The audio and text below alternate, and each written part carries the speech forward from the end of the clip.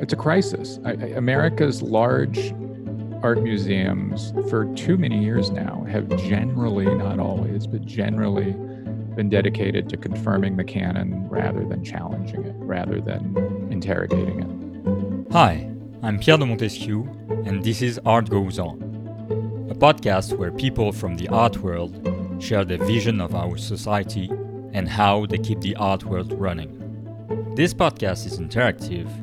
You can ask questions to upcoming guests through our Instagram account at ourchoices.art. This is OURCHOICES.ART. Please follow us to be updated. Now, on to today's show. Today I'm happy to receive a critic, historian, awarded writer, and multi-praised podcaster, Tyler Green from the Modern Art Notes. Hi Tyler, and welcome. Hi, thanks for having me. So Tyler, how art is going for you? It's been a wild couple weeks in the States where some of our leading encyclopedic art museums have decided to sell off parts of their collections in decisions that have been rightly met with a great deal of hostility from critics and audiences and historians. So as often happens when institutions are letting down the fields they serve, I've just kind of turned to artists and art historians and tried to think about what they do I can find joy in. So you're saying that museums in America are not fulfilling their duty. You're referring to the sale of a Jackson Pollock by the Everson Museum. We could also talk about the Philip Guston exhibition or the issues of the Whitney regarding the See in Black Association. Is that because of the COVID, the lockdown, or the George Floyd events? Or something deeper than that? I think it's different everywhere. I mean, I think that I think it's difficult to identify an overarching failure that holds across Brooklyn and Guggenheim and Baltimore and San Francisco and the Everson at Syracuse and a few others. I do think that some museums are taking advantage of the pandemic to do things that let their donors off the hook in terms of donating money. The stat that I think is so indicative of the grotesquerie of today's America, of the decadence of today's America, is that since the beginning of the pandemic, the wealth of billionaires alone in the United States has increased by $845 billion. And that's the donor class. That's the art museum donor class, especially. I mean, there are lots of 100 millionaires in the museum donor class too, but billionaires are, the top of the top. And so billionaires have seen their net worth increase by $845 billion during the pandemic, and still low-performing art museum directors and the association that oversees American art museums have allowed art museums to sell art because there was an expectation back at the beginning of the pandemic that institutions and their donors would enter financial distress, which has not happened. Rich people are doing great in America. Rich people are doing great in America amidst a pandemic that has killed 200,000 people here.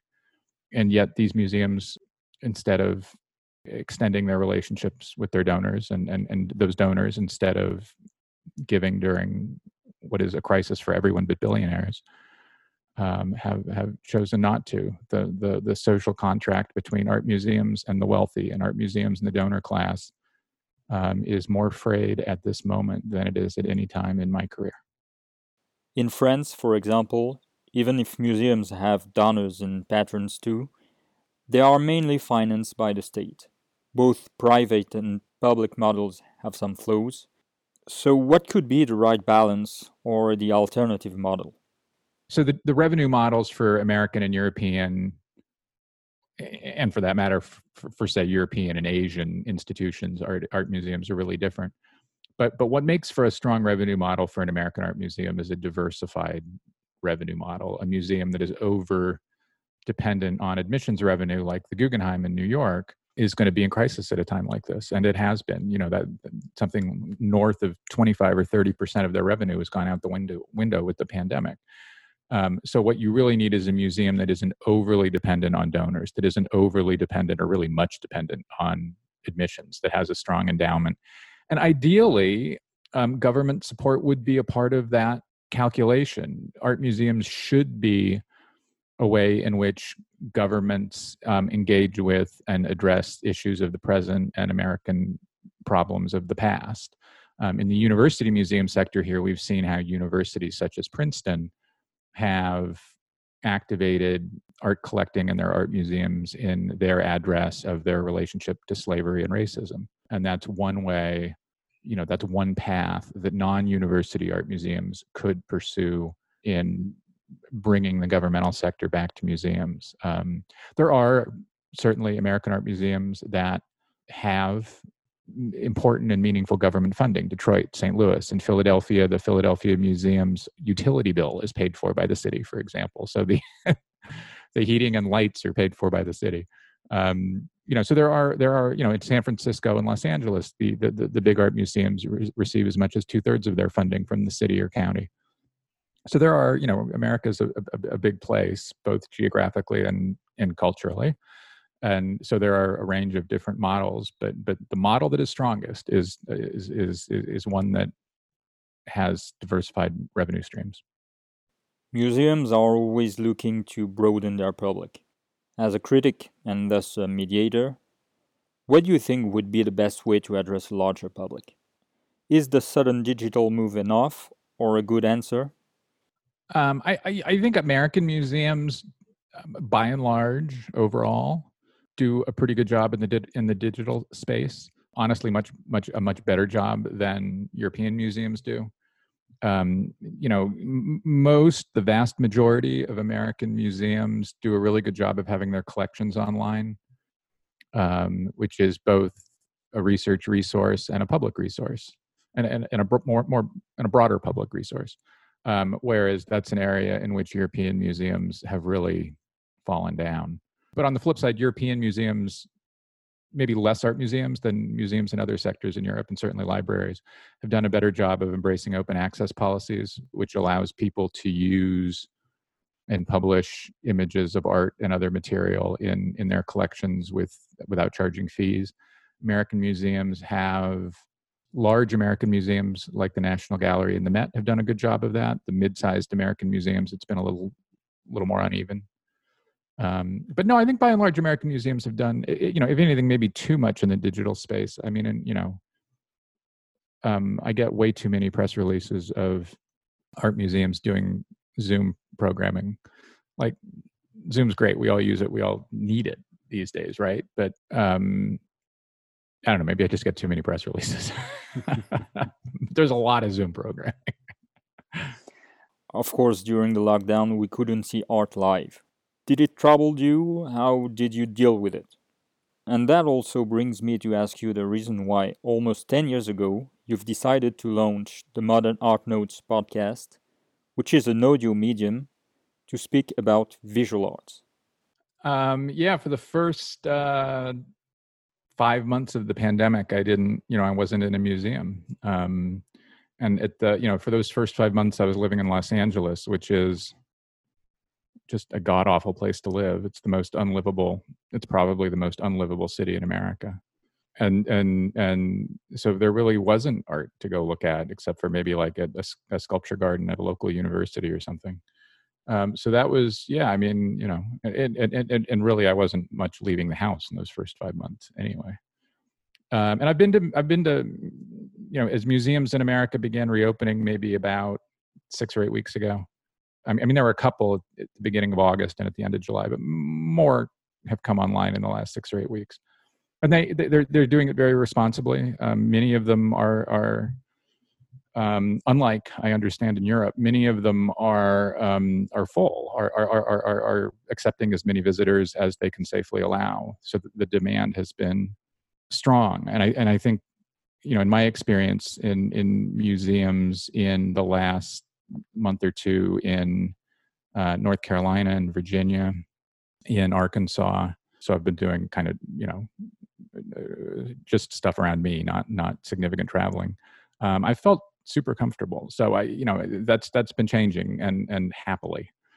Why did I start doing a podcast? I had noticed that I noticed many years ago that as coverage of visual art fell out of American journalism, that the voices of artists, the welcoming of artists into the public discourse, to address things going on in the country and the world, had really fallen off, and that a lot of engagement with artists was really just being done, within their dealerships, basically PR. And so the barrier to entry to podcasting, the costs are fairly low to get started compared to other media. And I had a pretty good Rolodex. So I figured that I would try to see if people would talk to me. I also think there's value in, so historically, in the last 70 years, Q&As with artists are published rather than heard, or printed rather than heard. And I think you get something different from hearing a conversation. You hear a mischievous sense of humor. You hear maybe an artist, especially when their PR operation through their dealership doesn't control it, you hear an artist addressing things that maybe the dealer hadn't wanted addressed. Why do you, a white artist, only represent white people in your work? Questions such as that a dealership is almost always going to purge. And so when you're hearing the audio, you have a different understanding of how somebody works through an idea before arriving at an answer that I think is valuable, and also is like maybe particularly valuable for students, whether they're art historians or design students or art students, studio students. And I think kind of the way the show has gone over the last 9 years, we start our 10th year in November. I think it's kind of played out that way. And of course, I've had a lot of fun doing it, and I've learned a lot from talking to artists and art historians on the show. By the time we speak, you've done more than 460 episodes of your podcast. I'm sure you have several, of course. But could you talk about one of the most memorable moments with a guest? Richard Serra cried on our program. You don't get that every day, probably. That was back in the beginning. And I lived to tell about it, so that's a plus. Why? What happened? His first torqued ellipse, or his first torqued spiral sculpture, I forget which, is a sculpture called Joe at the Pulitzer Foundation in St. Louis. And the Pulitzer was a real pioneer. This is 10 years ago when Richard and I taped, or maybe 9 years ago now when Richard was on the show. And the Pulitzer was a real pioneer back in the early 2010s in bringing social justice issues into the day-to-day function of the Kunsthal. And so the Pulitzer had a program at the time where they were working with either the city or the county of St. Louis to help ex-prisoners, ex-offenders to transition back into society. And as part of this program, they encouraged the ex-prisoners to interact with, walk through Richard Serra's torqued ellipse or torqued spiral, whichever, called Joe outside the Pulitzer. So an ex-prisoner, after having done this, wrote a letter to the museum in which he explained in which he talked about why that had been such an affecting and valuable and he hoped life-changing experience for him. And it was a really intense, beautiful, moving, touching letter. And so as I was doing my research on Serra, I'd been talking with somebody at the Pulitzer who would kind of tip me off about this and said, hey, this would be great. Maybe this is something you could use. So I asked Emmy Pulitzer, who's, the founder of the museum, the namesake founder of the museum, who's known Richard for, I don't know, like 60 years now, if she would read the letter. And then I played her reading the letter for Richard, and that was instant waterworks. He was that got him pretty good and made, it was a very different Richard Serra, I think, than most people are accustomed to hearing. We also did a show just recently over the summer, which in America was characterized by extrajudicial killings, mostly of Black men and women by police. we did a show about with Trevor Schoonmaker, the director of the Nasher Museum of Art at Duke University, about not just institutional responsibility to address the moment, but particularly the responsibility of institutions led by white people to address America's past and present. And I think that was a pretty good show. I really enjoyed taping that. To rebound on the Richard Serra story and the experience that this prisoner had with his work, do you remember the time when you understood how art could be a strong experience and how it became important for you? I grew up with a mother who was a painter. So when I left home to go to college, I just kind of, in that dumb, naive way we all have, assumed that my experience was like everybody's experience, and then you get to college, you're living on your own for the first time, and all of a sudden you realize, oh, the way I had it as a child isn't how everybody else had it as a child. And so I was there in Columbia, Missouri, 1,800 miles from where I grew up, and found that I missed art and looking at things and gleaning visual information from things, from art. So I started, so where I went to college, an hour and a half in one direction is the Great St. Louis Art Museum, and an hour and a half in the other direction is the Nelson Atkins Museum of Art in Kansas City, which is also quite significant.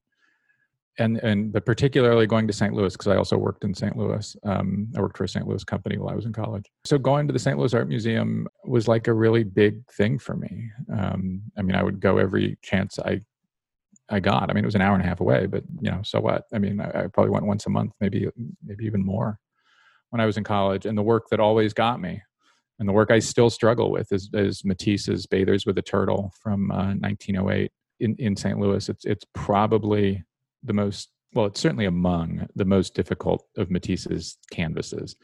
Every great Matisse scholar for generations has taken a swing at that painting to try to figure out what the hell is going on there. It is great and mysterious and wildly different from anything anybody else in the world was making in 1908, early 1908. And so that painting was then upstairs in a very small little space. So with a bench in front of it in St. Louis when I was in college. It's now downstairs in a much larger space, but it was upstairs. So when you would sit in front of it, you were like, 6 feet from it tops. You couldn't sit down and be that far away from it. And so I would just go do that and try to figure the damn thing out. And when I go back to St. Louis now, I do the same thing. I don't know that I've made any progress, but that was last time I was in St. Louis. So one of my friends and one of the great Matisse scholars, John Klein, lives in St. Louis, and I'd been in St. Louis for 4 or 5 days on my last trip, and I'd see John and his wife Liz Childs, who's also a distinguished art historian, a bunch of times on my trip. And I was like, I figured I wanted to make one last trip into the St. Louis Art Museum before I drove or flew or whichever out of town. And so I popped into the museum to go see that painting again, just to kind of say goodbye to that Matisse for that trip. And there was John Klein sitting in front of it. And he saw me walk around the corner and just started laughing. And I started laughing. And we both, John's lived in St. Louis for like 25 years. We've both seen that painting 100 times. We both spent hundreds of hours in front of that painting. And so here on this random morning, we were both back there to figure it out. And so here I was at 45 years old doing exactly what I was doing when I was 19. And we'll do again when I'm 46 and 47 and 48. You're talking about a painting made at a time when there's been a big switch in art, and in many ways was the birth of modern art.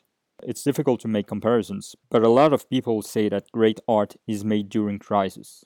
Some of them are even referring to the effect the Black Plague had in art. What is your opinion regarding that matter and the current situation?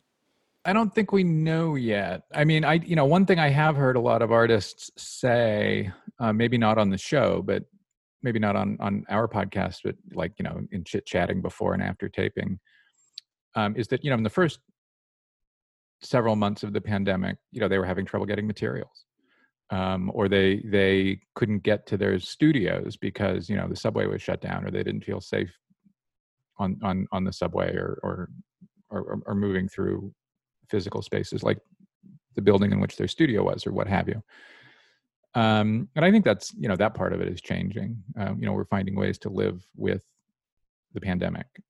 I guess my sense is increasingly that the pandemic will not lead to a major moment in art. I mean, if we think of the 20th century's watershed years in art, I mean, certainly 1907, Matisse's Blue Nude, Picasso's Les Demoiselles, Braque's Large Nude, which prompts his break with Fauvism and Matisse and essentially ends the Fauve experiment when Braque goes to Picasso in 07, 08.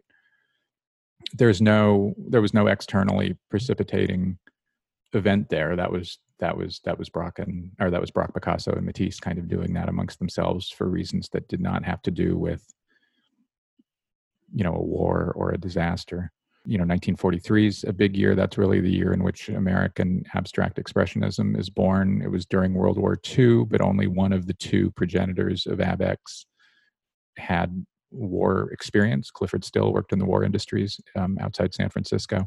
1963 is a big year in contemporary art around the world, maybe in some ways the beginning. That's really kind of before the American disaster in Vietnam began. I mean, more or less. So I don't know that there was an external driver of that. So I don't know that we should expect the pandemic to be an external driver. What I've not seen, and it may be too early to have seen, is a response from white American artists to the continued racism that in many ways defines the United States. Certainly Black American artists, and to a different extent and with a different focus, Black, British, and European artists have made lots of work addressing American and other colonial histories and imperial histories. But by and large, there are always exceptions, but by and large, white American artists have not addressed whiteness or racism or America's history related to those two things within their work. And I don't know that we've seen that change in the last 6 months. But again, I mean, work has to get made and then be shown to be known, and we may just be too early in that. But I'm not hearing a lot about it. So not unusual within the American white experience.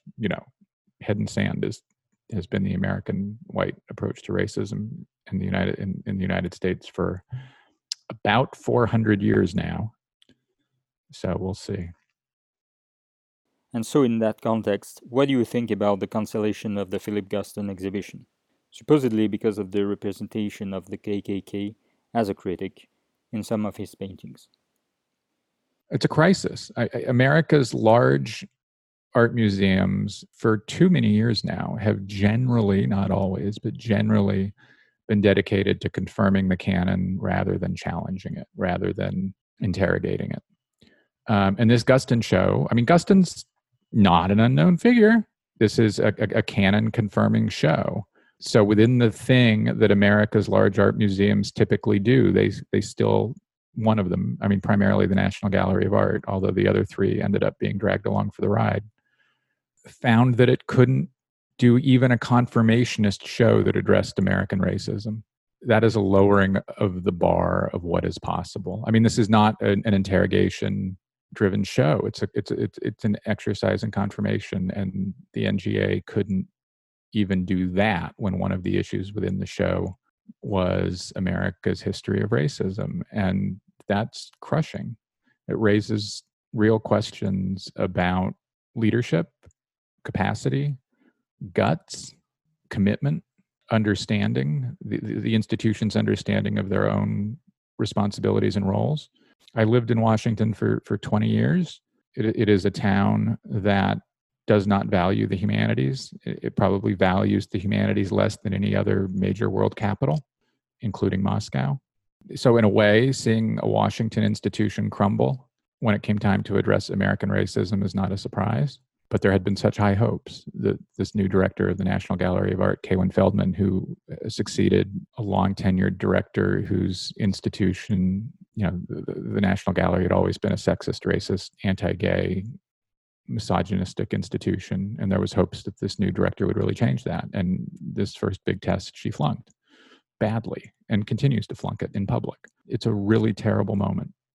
and I just don't know how the National Gallery fixes it. I mean, everything they do seems to make the problem worse. It's really sad and really troubling and raises a lot of questions about what that place can do. And indeed, the Tate, which was the European partner for this exhibition, was in favor of maintaining it. Do you have a view on the differences or commonalities between American and European museums regarding the treatment of art? I think the big point of commonality, and this is really concerning, is the orientation around confirmation rather than challenge. Art museums the world over prioritize being tourist institutions that don't challenge their audiences, that don't encourage their scholars to investigate, but again to confirm. That's certainly an American problem, but not only an American problem. And I'm not sure what the way out of that problem is. I mean, one of the unusual things about art history as a discipline vis-a-vis other historical disciplines, other historical areas, is that the history of the field is done in public through exhibition rather than books. Not to say art historians don't write books. I write books. But for that history to stick and have the greatest influence, unlike American history or European history, where you do that with a book, in art, you do that with an exhibition and its related catalog. And as art museums on both continents are increasingly simply affirming and recommitting themselves to the canon and its whiteness and its maleness, often its maleness. Although I think American museums are doing a better job in recent years of being less male-oriented.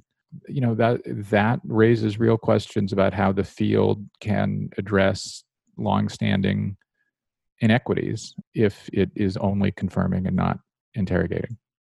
And I think that's true in lots of geographies. Talking about confirmation and challenge, it reminds me what a teacher in arts called Eric Booth told about the difference between entertainment and art.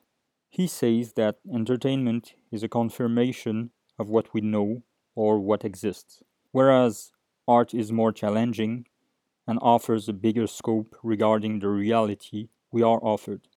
That's a good way to put it, right? I mean, that's a really good way to. I mean, artists are trying to do that, and institutions, particularly in the Guston example, are too often failing at that, and it's because there's that inclination to tourism and entertainment, to being easy.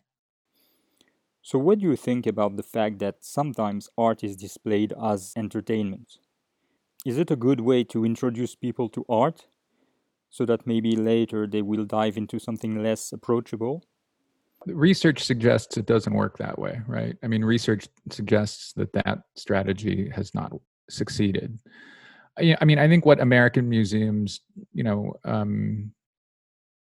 I think an Impressionism exhibition at this point is pretty much just entertainment.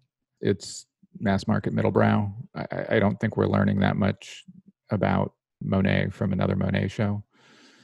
But at the same time, an art museum can defend doing spending a lot of money on a big Monet show because Monet is a big deal. He's a major figure. Nothing wrong with looking at Monets and enjoying them, right? It's just, whether that should be the priority or a priority. So it's not quite entertainment, but it's taken two steps toward that. What I like art museums to be doing research-driven investigative shows all the time. Sure, yeah, you bet. But but then there's that pesky old American art museum revenue model, which often relies at some museums, not all, on ticket sales and what that means and the effect that has on programming, on exhibitions and other programming. Before going to the last part of the show, have you thought about doing something special for the 500th episode of your podcast?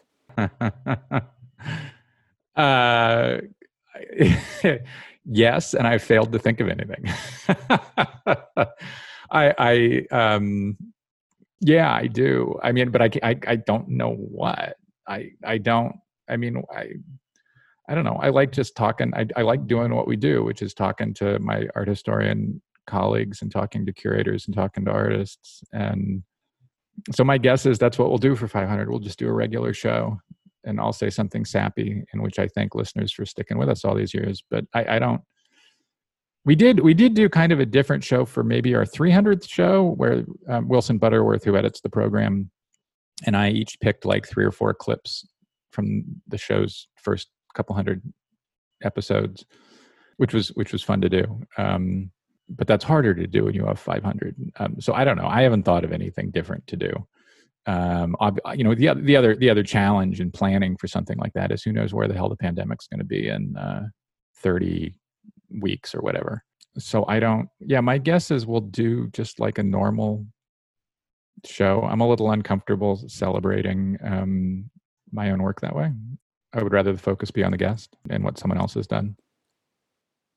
So moving on to the last part of the show.